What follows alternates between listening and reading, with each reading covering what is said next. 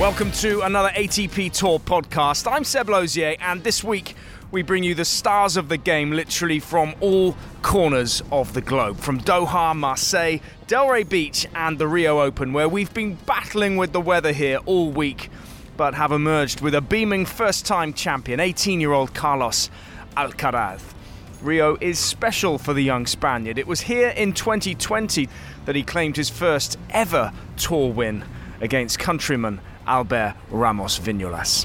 2 years ago I won my first ATP win here, so it's so special to come back here in Rio. And it was a great match. I mean, Albert Ramos is a great player, so I think it was my long match in the best of 5, so one of my best 3 sets. So I think it was a really tough match, but so special as well.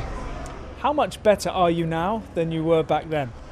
Well, I think I've lived a lot of great moments during these 2 years. I grew up a lot. I got a lot of experience playing in great tournaments. I think I'm more mature. I think I'm a lot better than 2 years ago, so I think it's a great change.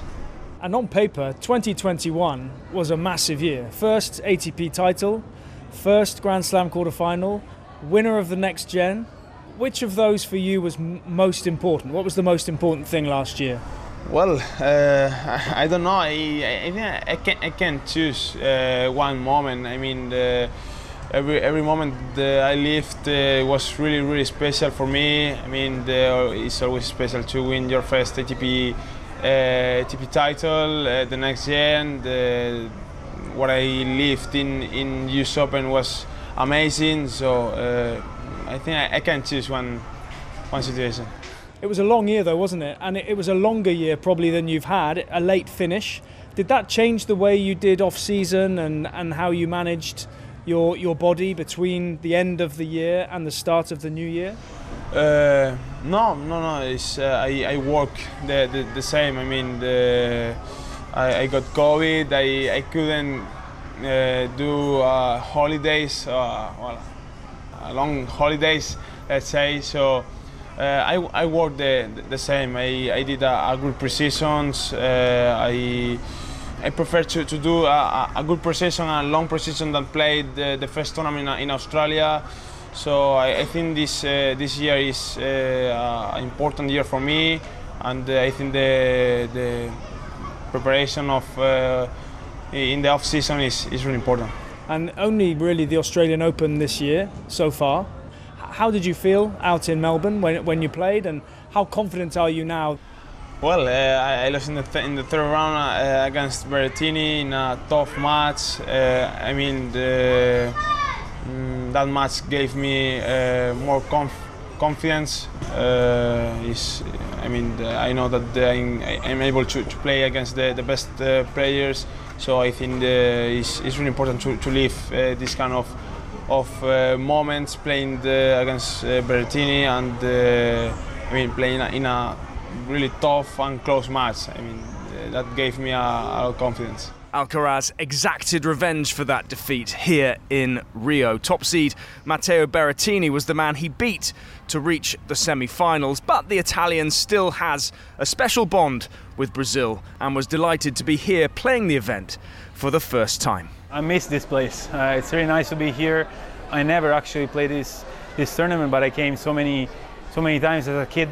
Since I have part of my family that is living here, so it's a city that I know and I like to be here. You mentioned the family connection. Your grandmother, I think, is Brazilian. How strong is that bond? Talk to me about that. No, it's really strong. I mean, it's one of the 4 grandparents that I have. So in theory, it should be 25%, but I feel more. She's, I grew up with her. Like she's a second mom for me. So it's really strong. I have this connection. She's been living in Italy since 60 years, but she taught me all the Brazilian stuff, and she still speaks a little bit of Brazilian, like when we talk in Italian. So it's a strong bond, like you said. How happy are you with the way things are going at the moment? How your body feels, most importantly? Yeah, no, I'm really happy. I mean, I think I started the year in the best way possible. Making the semis, obviously, in Australia.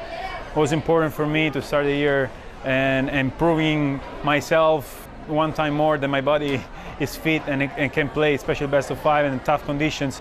So yeah, I'm happy. I'm really looking forward to have a great season. Obviously, it's always tournament by tournament, but yeah, I'm ready.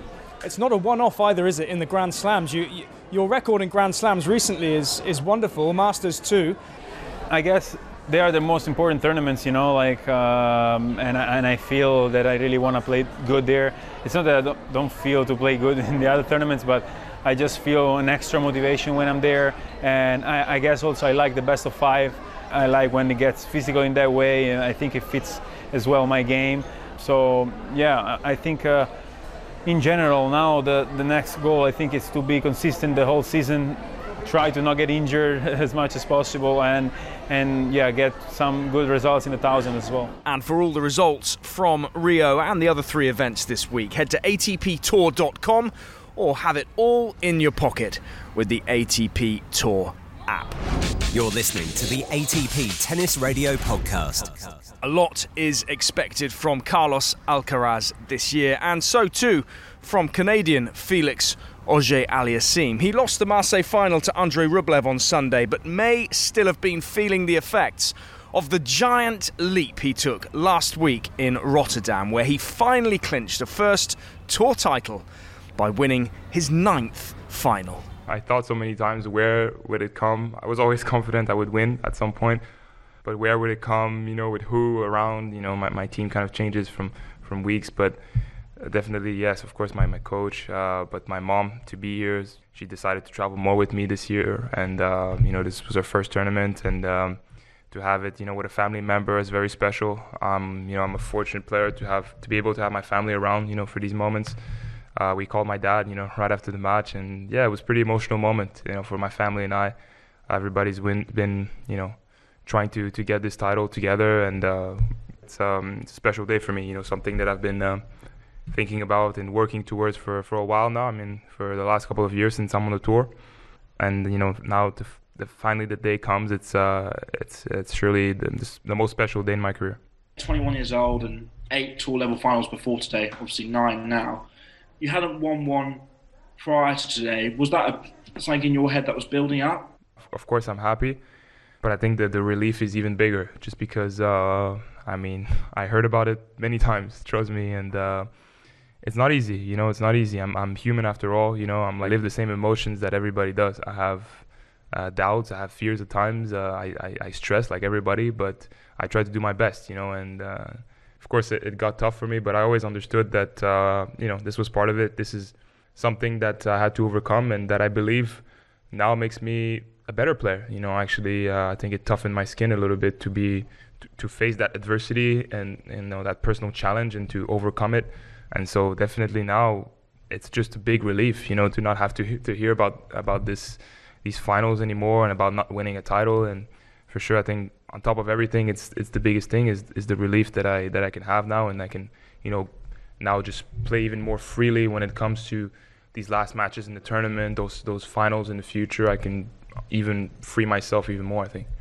I think this year I feel like I'm, you know, more mature. I'm a better player than I was last year and the years before, when I was playing those finals, or when I was playing any tournaments really.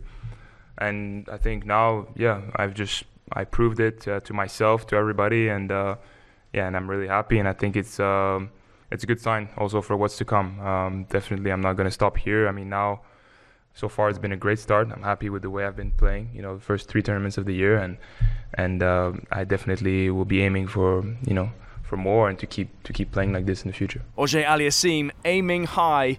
Meanwhile, for his childhood idol, Frenchman Joe Wilfried-Tsonga, it was great simply to be back out there. It's been a difficult month, but when I look back, I had also, a great career. I did some good things, and today I'm just happy to be back on court, be able to do what I love the best, to compete. It's to give my best on court, and And today I'm happy to do that again. How difficult have the last couple of years been? I don't know if I have to say difficult, in a way that today I'm a complete man. I get married. Like I said, I had a good career. I had kids, two lovely kids, and today I feel completely full, you know. And it was difficult for tennis, but my life is beautiful, and I will try to make it even more beautiful with this comeback. And it's great that you're playing well and you're feeling fit. Would you say you're back to full fitness, or is there still another level to go? It's really tough to say. I'm back to 100%, I would say, because I'm not 25 years old now. I'm almost 37, and of course, I have some restriction, and I cannot practice that much as before. I can practice a little bit less, and it's not easy to deal with old injuries. But I feel okay. Like I said, I'm really happy to be back on court, and anyway, I will give the best version of myself. As you say, you're just happy to be playing in a way, but are you giving yourself any goals, any targets at all for this year? Not really, It's not time for me to put big goals. I think the most important, like I said, it's to give the best of myself, and that's it. That's it. Take pleasure, because one day tennis will finish for sure, and for me it's really important to enjoy the time I have to spend on court. Joe Wilfried-Tsonga speaking there with Paul King. Great to see the popular Frenchman back out on the court. This is the ATP Tennis Radio Podcast. Tsonga is not the only player juggling family commitments with life on tour. Another is big Russian Karen Khachanov, who reached the semi-finals in Doha before losing to the eventual champion Roberto Bautista Agut. He spoke with Mike Cation recently and shared how important it is for him to spend quality time with his young family, and how the time away from them has to be worth it. None more so than when he clinched an Olympic silver medal last year. It's a very big achievement, for myself, for my country, for my family, because this is a kind of event you play not only for yourself and you feel it that way, but it's a really intense calendar, I must say, because straight from Tokyo, let's say in 4 days, I flew over 3 continents, flying back to Europe to see my family for a couple of days and straight to Toronto. And I think, with the time difference and flights, obviously, I felt a little bit tired, to be honest. I never like those excuses, but yeah, it's not easy. But I think, on the other side, you feel great, you feel confident, you feel that you want to keep working and playing in the same direction. And, obviously, I'm going to get ready and prepare well. It's an interesting concept, obviously, because there aren't ATP points available in an event like that. So how did you start with the motivation heading into the Olympics of what it meant? Yeah, but at the end, points or not points is another thing. And that's obviously, for me, it's a point to discuss and to bring back the points, because this event, in terms of, I would say, priority and importance, it has to be between Masters and Grand Slam, because it happens once in 4 or 5, even 5 years, right? Right. With the pandemic, and you have to give points, because the money at the end, you can play one tournament a year without receiving the money, and play not only for that reason and play for your country, right? And basically, with this being said, you can see who really still went to play and who gave it a priority. So. Motivation always there, because this event, like I said, in your head is still very important, because it's not only about points or money, right? So, that's a discussion to be considered, and to be adding points. That's 100% has to be done, but motivation was still there on a high level. You mentioned getting home just for a little bit to spend some time with your family. What did it mean to them? In terms of what you were able to accomplish there? Yeah, for sure. They were super happy, super proud, of myself, and of course they wouldn't love to be there with me, but again, because of the restrictions and even more Olympic committee, you cannot get so many credentials and so many permits to enter the country. So they were cheering for me, watching matches. We've been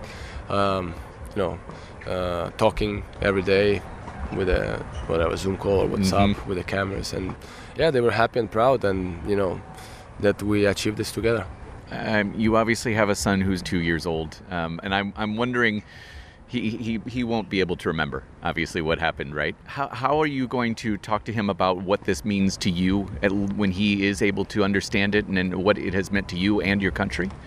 I mean, as he will get older and he will grow up, I think he will understand all those things, and I don't know if hopefully I would love him to go into the sports. If he doesn't like it, I will never push it, and just with the time he will understand, and I hope also he will be proud of myself and finding his way, what he wants to do in this life. How are you balancing those priorities right now? The travel has obviously been so challenging for players over the last year. How have you balanced it with your family and your tennis? Before the pandemic, obviously we wanted to travel together, but still my son was just 6-7 months old, and that's when all these things started, the global pandemic, and that's when we started to have so many restrictions. The family basically since 1 year almost don't travel with me, but we try to schedule well, to balance it, and at the end they understand that this is my job, and there are some always advantages, disadvantages, but again, some tournaments they came, I was super happy to see them, to be with me and to spend more time together, and sooner or later the situation will change, and hopefully they can travel with me freely. Are you able to notice a difference on court when they are with you versus when they're not? I mean, obviously, yeah, you feel it, but my son still was. He's still a little bit young, to maybe sit over the whole match without, screaming, or not screaming, but like saying something, and he's still young, and when they were with me in the tournaments, they were always a little bit on the side, or watching matches, not really on the tribune in the box, but again, he's growing up, and sooner or later I would love him to stay on the court. What have you done? What was it like when you were able to be home as much as you were during the pandemic itself, before tennis restarted? What were you able to do and maybe enjoy with your son and your wife that you weren't able to, or thinking you were able to? Yeah, 100%. This time, I mean, again, around the world it was a tough time, but you take some positives from that, and I was able to spend finally, like in a row, 5 months at home, like a normal life, daily routines, and see my son growing up, play with him, stay with my wife, and that's been really a great time, I think, to kind of reset after so many years in general on tour as being a professional tennis player, and I took this time as one of the really kind of best times, Yeah, you sound like a very mature and older parent. I appreciate your time so much. Thank you very much. Thanks, man. On iTunes, Spotify, TuneIn, and ATPTour.com, this is the ATP Tennis Radio Podcast. Final stop this time is Delray Beach in Florida, where it's been another good week for Americans, with Riley Opelka newly installed inside the world's top 20, reaching the final where he lost to Cam Norrie, and Tommy Paul, Stefan Kozlov and Seb Korda all reaching the quarterfinals. In doubles, meanwhile, it's been another good week for a man who can safely claim to be the greatest tennis player in the history of El Salvador. Marcelo Arevalo was once again in a doubles final alongside partner Jean-Julien Roger, this time 1 week after claiming the title in Dallas. It's a lot of work. It means a lot to me, especially coming from such a small country that basically we have not any history. Before me, it was only my brother that he was playing professional tennis. He reached his career ranking of 315 singles, and he retired when he was like 23, 24 years old. So basically, it was everything on me, But it makes me really happy that I'm kind of open more opportunities for younger guys in El Salvador to believe that it's possible. If I'm doing it also other guys can doing it. It's just about to trust in the process, believe it, and yeah, I mean, this is really, really big time for me that I'm able to play at the tournaments that I always look on TV, and it was a dream. So I'm basically living my dream now, you know.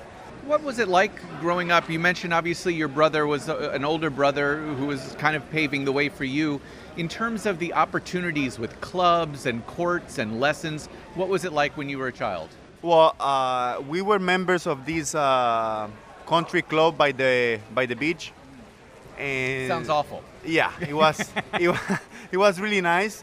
My parents used to play tennis, but just social with their friends. Yes. On the weekends, so only Sundays, you know. So we were going there to spend the Sunday as a family, and they were playing tennis the whole afternoon. I got my tennis racket. I was about 6 years old. My brother was 10 already. He was already competing national, you know, like playing under 10. Yeah. And I think he was competing under also in Central America tournaments, little tournaments. So I think he was my guide, you know, like always having an older brother.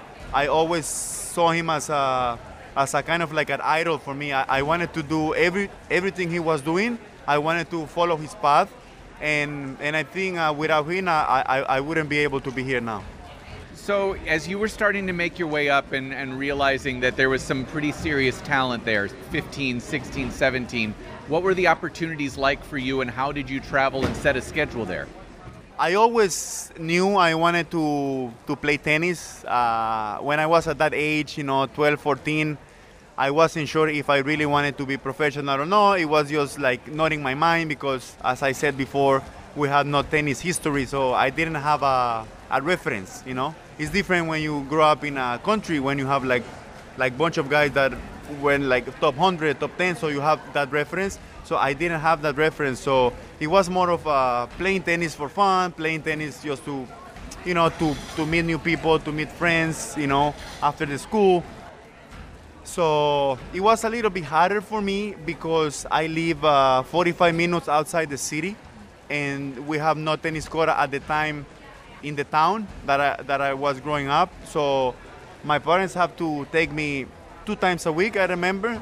But back in the day, the road was not pavement, so it was just like dirt, you know. So it was really tough to get to the capital city, you know, back in the days. But they were doing the effort to take me 2 times, and then 3 times a week because they saw like I was getting like top 5 in the under 12, under 14. So it was at some point when I turned 15 that I decided to move to the capital city to have more chances to practice every day, you know. So I joined this program that they had in the federation. So it was basically train like 6 hours, and I was taking like a homeschool, you know. So that's what I did in order to follow my dream. And when I was 15, I already knew that I wanted to become a professional tennis player. And eventually that led you to the University of Tulsa. Exactly. In Oklahoma here in the United States. I assume that's a bit of a culture shock for you moving to Tulsa. Yeah, you know, it wasn't in my plans to go to college. As I said, I had no idea about college tennis, like no information at all, you know. But as soon as I started playing junior tournaments, ITF tournaments, I said a successful career in juniors. I was top 10. I was number 8. So I started receiving a lot of letters from different universities inviting me to go to have a official visit to the school and everything. But I was not interested because I wanted to play pro right after juniors, you know. And I had a good year in my last junior year. I was already 450 in singles in the ATP, so I was really motivated to keep playing futures and then go up to the challengers and then, you know, higher tournaments. But unfortunately at that time we didn't have the economy support to keep pushing and doing the right thing, you know, traveling with a coach and had a team. So especially at that age. And I didn't want to do it alone, you know. I always say, like, if I'm going to do it, I'm going to do it the right way.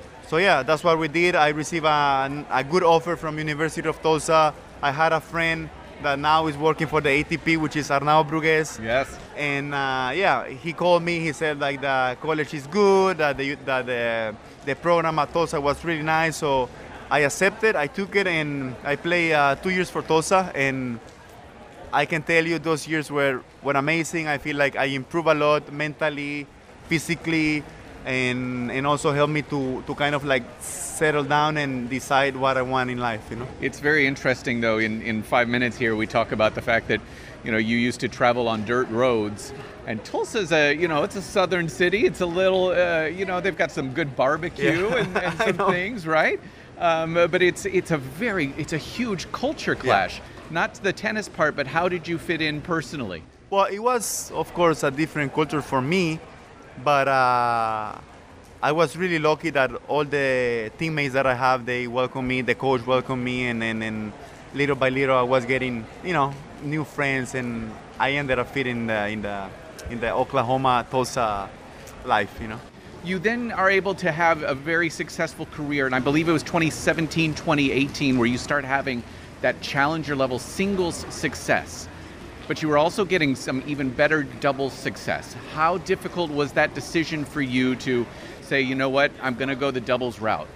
My dream, as I told you when I was a kid, it was play the big tournaments, big events, all these tournaments that you see on TV, Grand Slams, Master 1000, ATP 500, ATP 250s, and I think that I made it quicker in doubles than in singles. It was tough because when I was 140 in singles, winning challengers and trying to get into the qualies in the ATP 250s, I had to decide if I want to go to a challenger because I didn't make it to the qualies, or I can go play ATP 500 event or a Grand Slam or ATP 250 event in doubles, And obviously, bigger events, they offer you better opportunities, better life.